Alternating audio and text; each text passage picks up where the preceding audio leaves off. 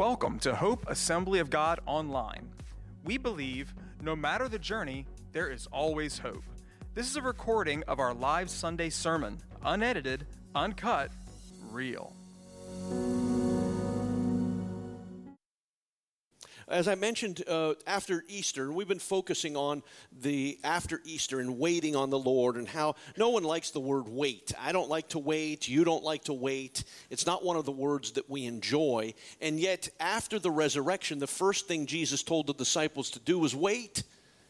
And I don't know that they fully understood it, but they had seen enough about Jesus, especially after the resurrection, that if he said it, they were going to do it. So we find that he appeared to 500 people after his resurrection, and 120 were in this upper room. And they were praying and praising.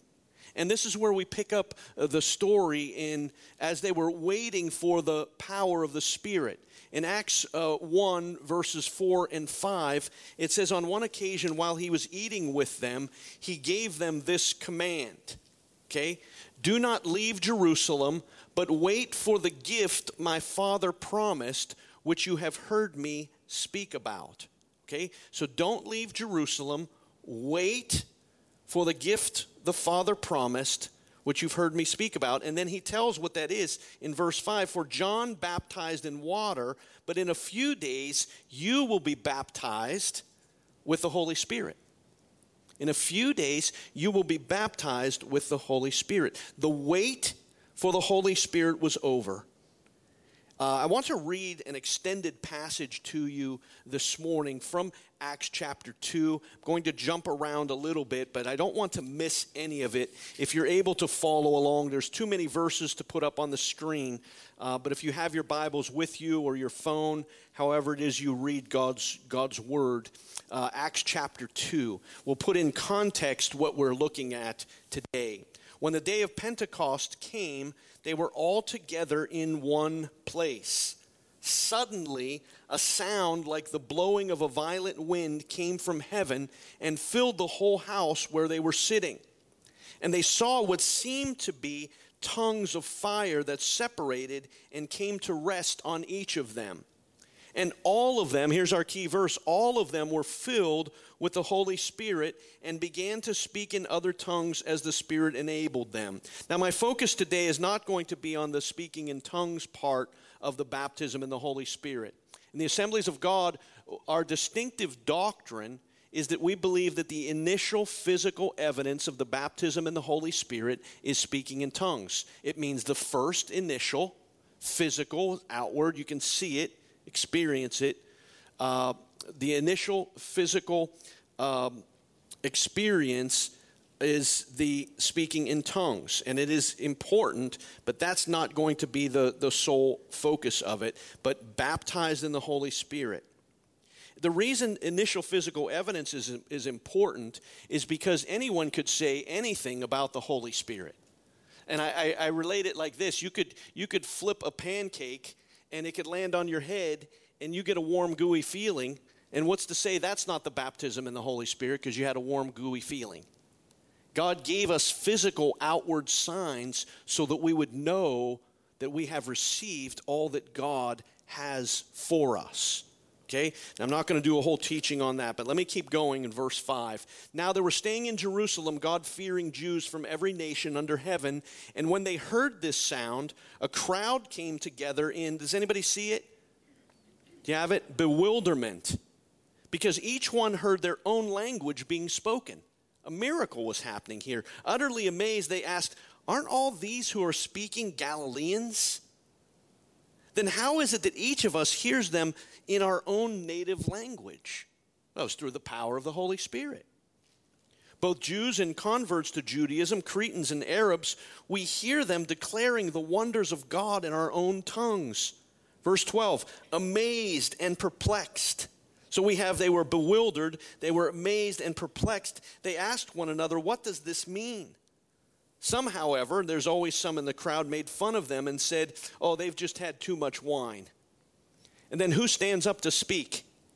See, Peter preaches the first Pentecostal sermon under the power of the Holy Spirit. Before the power of the Holy Spirit, he said dumb things often. and did dumb things often. After the baptism in the Holy Spirit, he was the one that stood up and preached through the power of the Holy Spirit. And watch, he stands up with the 11, raised his voice and addressed the crowd. Fellow Jews and all of you who live in Jerusalem, let me explain this to you and listen carefully to what I say. These people are not drunk, as you suppose. It's only 9 a.m. No, this is what was spoken of by the prophet Joel. In the last days, God says, I will pour out my Spirit on all people. Now, watch this. We've taught on this before. We are living in the last days right now. Now, we don't know about the end times. We don't know when the end times are coming. But scripturally, we're in the last days. Between the ascension of Jesus Christ and the rapture, however long that period ends up being, those are the last days. Okay? So when he says that all the way back in the prophet Joel, that he would pour out his Spirit in the last days, that includes this whole church age. Now, the church at various times in its history, there were times where, and I'll put it in these terms, where they were close to God, and there were times where the church was far from God. And there were times where God moved more miraculously than at other times. I was thinking about it as we were traveling this past week about, some people will say, well, why don't we see miracles anymore? Well, you know what that shows really is that I don't mean this as harsh as it comes across, but I want to give perspective to it. How do you know? You only live your life in your place. How do you know out of 7 billion people on the planet that God's not doing more miracles now than ever before? How do you know that he sent 2 great awakenings to the United States of America, right? The revivals that took place, the Pentecostal revival in 1900, and we're living in those days. Again, God's timing is different than ours. How do we know that this great outpouring isn't happening in other countries? And so to say, why isn't God doing miracles? We don't know that. We're too limited in our perspective. That's why we have to have missionaries sometimes come and share what God's doing all around the world. The United States has received the light and continues to have the light of the gospel no matter what anybody thinks. You can go to Walmart and buy a Bible. Talk to someone from an Eastern Bloc country that was formerly communist, and they'll come back to America and say, America is still a Christian nation. You should live in the nation we live in, where 98% of the people are atheist, where darkness and sin abounds. So take this out of your thought pattern. Why doesn't God perform miracles the way he used to? He is. He's the same God. Okay? And we don't know that he's not doing more now than ever in all of history as we move closer to his return. It's short-sightedness. It's a lack of perspective. See? I don't want to limit God in any way. I believe that our God is unlimited. He's the same yesterday, today, and forever. And if he said he would pour out his Spirit in these last days on all people, then I believe he's still doing that. Okay? Our world gets very small sometimes. And again, I don't mean this as harsh as it sounds, but I only have so much time this morning. We live in our own little circle, and we think if it ain't happening in our little circle, then it ain't happening. Well, God's circle is a lot bigger than you, and it's a lot bigger than us. Amen? Okay, that it came across harsher than I meant it, but don't get so, no, God, big, great things. Okay? All right. Oh, boy.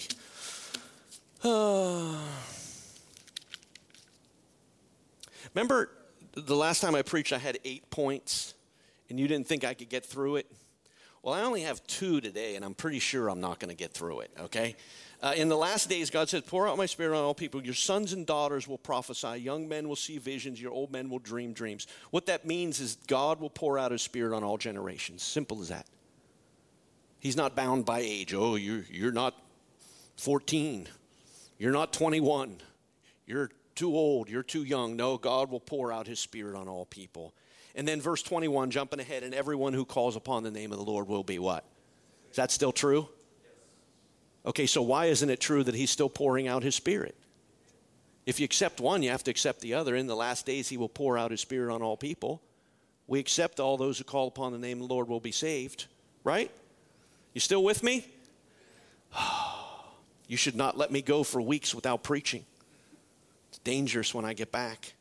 Fellow Israelites, listen to this. Jesus of Nazareth was a man accredited to God, to you by miracles, wonders, and signs, which God did among you through him, as you yourselves know. This man was handed over to you by God's deliberate plan and foreknowledge, and you, with the help of wicked men, put him to death by nailing him to the cross. But God raised him from the dead, freeing him from the agony of death, because it is impossible for death to keep its hold on him. Therefore, all of Israel, verse 36, be assured of this, that God has made this Jesus whom you crucified both Lord and Messiah. And when the people heard this, they were cut to their heart and said to Peter, brothers, what shall we do? And Peter replied, repent and be baptized, every one of you, in the name of Jesus Christ for the forgiveness of sins, and you will receive the Holy Spirit. This promise is for you and your children and all who are afar off. That's us. For all whom the Lord our God will call. And with many other words he warned them and pleaded with them, save yourselves from this corrupt generation. Couldn't we say the same today? Those who accepted his message were baptized. About 3,000 were added to their number that day. The disciples and all who were in the upper room were filled with the Holy Spirit. Now, let me give you a little bit more theology here. They were all filled with the Holy Spirit. Were they saved when they went into the upper room? And the answer to that is yes. In John 20:22, it says this of Jesus, and with that he breathed on them and said, receive the Holy Spirit. Right? He said, receive the Holy Spirit when he breathed on them. So the logical question is, if they received the Holy Spirit, why did they have to wait for the Holy Spirit? Right? And here's the answer. Because there's a second work of the Holy Spirit that's subsequent to salvation. There's a second work of the Holy Spirit that comes after we're saved. And that's what we call the baptism in the Holy Spirit. In the Assemblies of God distinctive doctrines, it says this, however, there is an additional and distinct ministry of the Holy Spirit called the baptism in the Holy Spirit. Additional and distinct. If they were saved and received the Holy Spirit, and yet he told them to wait for the Holy Spirit, it shows that there's another work that the Holy Spirit, that God wants to accomplish through the Holy Spirit. This baptism of the Holy Spirit is an empowering gift from God the Father. See, the promise of the Father, that's the baptism of the Holy Spirit, that is available to every believer. Now, this is the center of the message. Can you do the work of the Lord without the baptism in the Holy Spirit? And the answer is yes. But there's a difference, watch, between a garden hose and a pressure washer. There's a difference between a garden hose and a pressure washer. Now, do we have that video? Watch.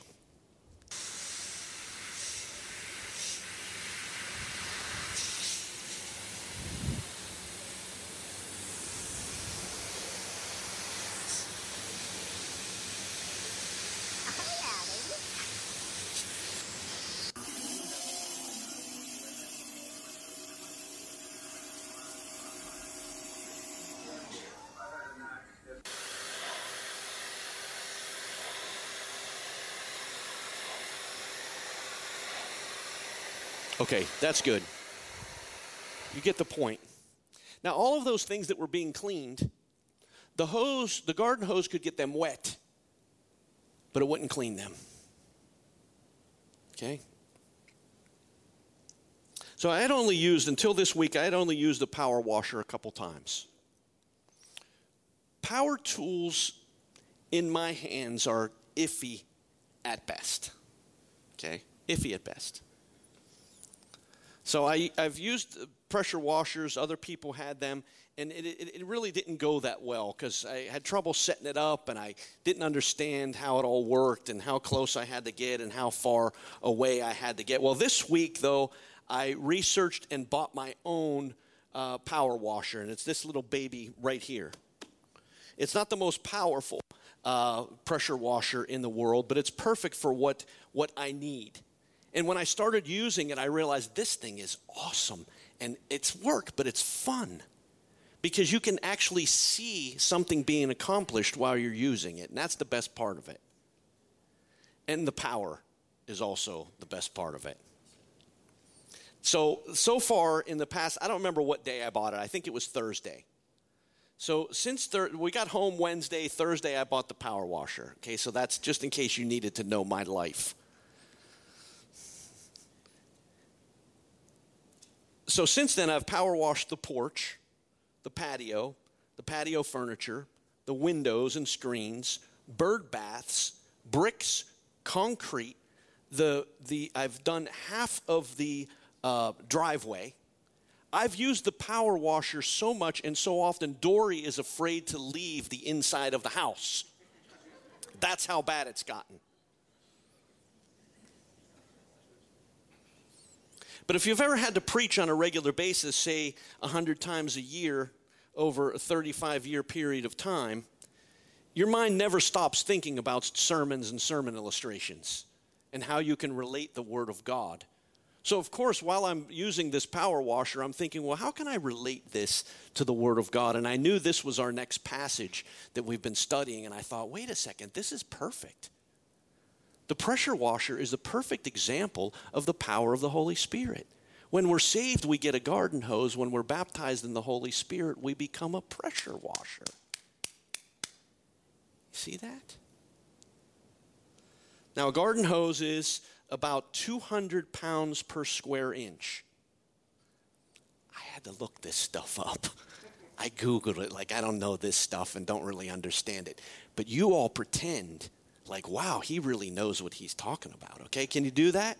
Just look amazed. Just look at, wow, he really knows a lot about this stuff. Okay, just pretend, okay? The garden hose has 200 pounds per square inch. Now, my little pressure washer is 1,600. That's on the low end. That's 8 times the power of a garden hose.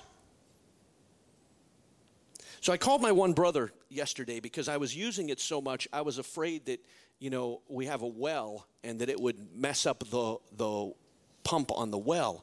And he explained this to me, and then it all came together.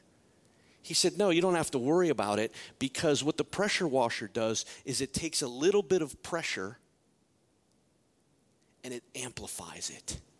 It takes a little bit of water and it amplifies it.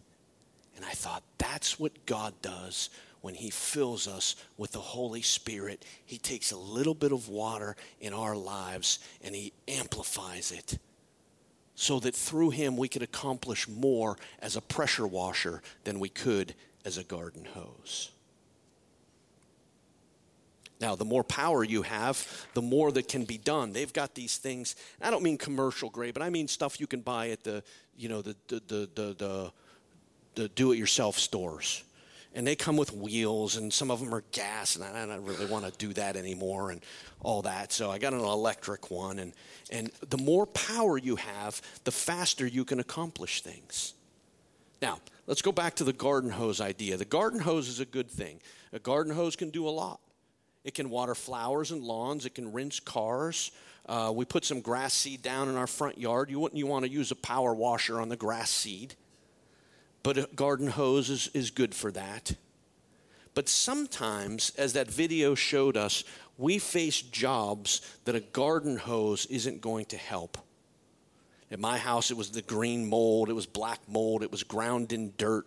This dirt was too ingrained into the concrete. My sidewalk by my house, the concrete's worn down a little bit, so you just have the little pebbles. They're all stuck together, but that dirt got deep down in there that a water hose wasn't going to do, and that's where I needed a pressure washer. You know, sometimes we face problems in our life that are just too big and too great, and a garden hose ain't going to do it. Only the power of the Holy Spirit is going to be able to get the job done. And we face problems in our life, and we just keep pointing the garden hose, and we're wondering why it's not working. Because God had a promise for us, for the disciples, and for all that are to come, those that are far off, that he would give us the power of the Holy Spirit to accomplish more than we could on our own. These sidewalks that I had, I could have run that garden hose over it from now to eternity and it wouldn't have cleaned it. I could have gotten a nozzle with different settings and it still wouldn't have worked. I needed the power of a pressure washer to get rid of the problems that I was facing at my house. Can I tell you, in my own life, and maybe this is true in your own life, I have problems that I face that I can't get rid of except for the power of the Holy Spirit. I have temptations that tempt me and test me that I can't have victory over except for the power of the Holy Spirit. Read Galatians chapter 5. The water hose, the garden hose is good, but we need more power. We need more power. The baptism in the Holy Spirit will give us the power of the Spirit. Amen? Baptism in the Holy Spirit will give us the power to overcome problems in our life. Now, there's something else I learned.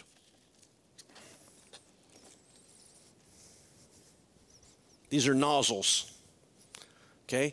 And you use different nozzles for different jobs. Let me tell you the spiritual principle, and then I'll relate it a little bit more. The power of the baptism in the Holy Spirit not only gives us the power to overcome problems, but the baptism in the Holy Spirit gives us wisdom to deal with people. How many need the power of the Holy Spirit to deal with people? Okay? And how many of those people are sitting right next? No. Don't answer that. Don't you answer that, Raymond. Okay, so this is the nozzle and it's blue. And these I found out that when you look them up, they're color-coded. Who would have known? And this blue nozzle you put on, and that's what you use to kind of rinse, because it spreads the water out like this. And then I've got this, you're going to see that I don't know what I'm talking, this thingy that you put in the soap, and it hooks to the thing, and then it filters the soap that's concentrated through, and this is what you put soap on. Oh, man, I ruined the whole image of me as a power washing machine. But that's what the blue one's for. That's what the blue one's for. But you can't get the mold off with this one. See? You need this one, and this is 15 degrees. And this intensifies it. Instead of going like this, it goes like this. And it intensifies the water pressure to clean like stuff that you saw on the video. Like that siding, that green siding, this would have been this one. Okay? Now, you still with me? You don't use the same nozzle all the time for everybody. I got one more nozzle. This is the great one. The black one, that's right. What's this one? That's a dead stream, and that'll put a hole in it. We're going to use the word, yeah. John said that's the dead stream, and it'll put a hole in your siding. We're going to call this one the turbo. 50 times more pressure. Now, this is what I needed for my sidewalks, the concrete. But you wouldn't use this on wood, because if you use this on wood and got too close, you'd ruin the wood. Can I tell you what we do sometimes as believers? Watch this. We have the power of the Holy Spirit, but we don't have the wisdom of the Spirit, and we use the wrong nozzle on people. And we end up hurting the person more than we end up helping the person. Wow. Now, did Jesus use the turbo? He definitely did. Over problems, over sin. He pulled out the turbo nozzle when he went into the temple, and they weren't worshiping God, and they weren't allowing other people to worship God. He used the turbo. But what did he do with the adulterous woman? What did he do with the man born blind? Sometimes he pulled out the nozzle, and he just put his hand on their shoulder. The leper that hadn't been touched in decades. Jesus being gentle, that he would never break a reed. You know it. It's somewhere around Matthew 20:22. He would never break that reed. He was gentle with them. Did he have the power of the Holy Spirit? Yes, but he also had the wisdom of the Holy Spirit. The adulterous woman that was, I don't know if you know this, she was probably a teenager. And they set her up. And they used her terribly. The religious leaders used her to try to trick Jesus. And they didn't care the ridicule that would be upon her life. And Jesus didn't use the power nozzle. He was gentle. And he knelt down with her and he said, just go and, not just go, but go and sin no more. They don't condemn you, and neither do I. You don't have to answer this. I'll speak for you. I've done this. I've gone into situations and just used the power nozzle on everybody. Had the power of the Holy Spirit, not the wisdom of the Holy Spirit. I used the wrong nozzle and caused more harm than I did good.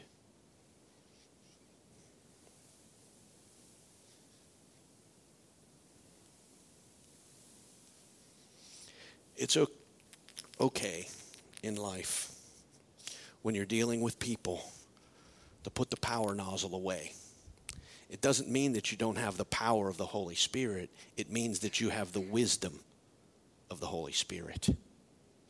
Because that's what the baptism in the Holy Spirit does.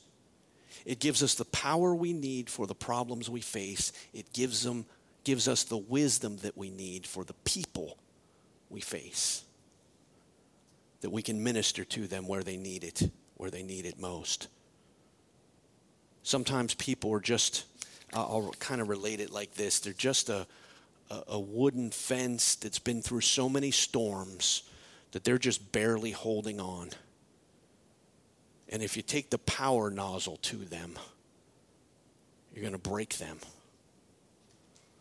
But oh, the gentleness of Jesus through the wisdom of the Spirit can begin to provide healing for that broken person. So look, the disciples couldn't go out. Jesus told them to wait because they needed the power of the Holy Spirit. Because they needed the power for the problems they were going to face. And they needed the wisdom for the people they were going to face. And if the disciples who walked with Jesus for 3 years needed to be filled with the Holy Spirit, then I need to be filled with the Holy Spirit. Peter needed to be filled with the Holy Spirit. John needed to be filled with the Holy Spirit. James needed to be filled with the Holy Spirit. All the disciples needed to be filled with the Holy Spirit. Mary, the mother of Jesus, needed to be filled with the Holy Spirit. Paul needed to be filled with the Holy Spirit. Randy needs to be filled with the Holy Spirit. And maybe I'll say, you need to be filled with the Holy Spirit. Because there are stains and strains in our life that the garden hose ain't going to help. But there is no stain or strain in your life that the power of the Holy Spirit can't help. Did they have the Holy Spirit? Yes. Did they need the Holy Spirit? Yes. If you're a believer, do you have the Holy Spirit? Yes. If you're a believer, do you need the Holy Spirit? Yes. You need the baptism in the Holy Spirit. It's the difference between a garden hose and a pressure washer. And all God's people said, amen. And all God's people said, amen. Thank you for listening to Hope Online Podcast. For more information about Hope Assembly of God, go to www.godgivesyouhope.com or download our app in the App Store.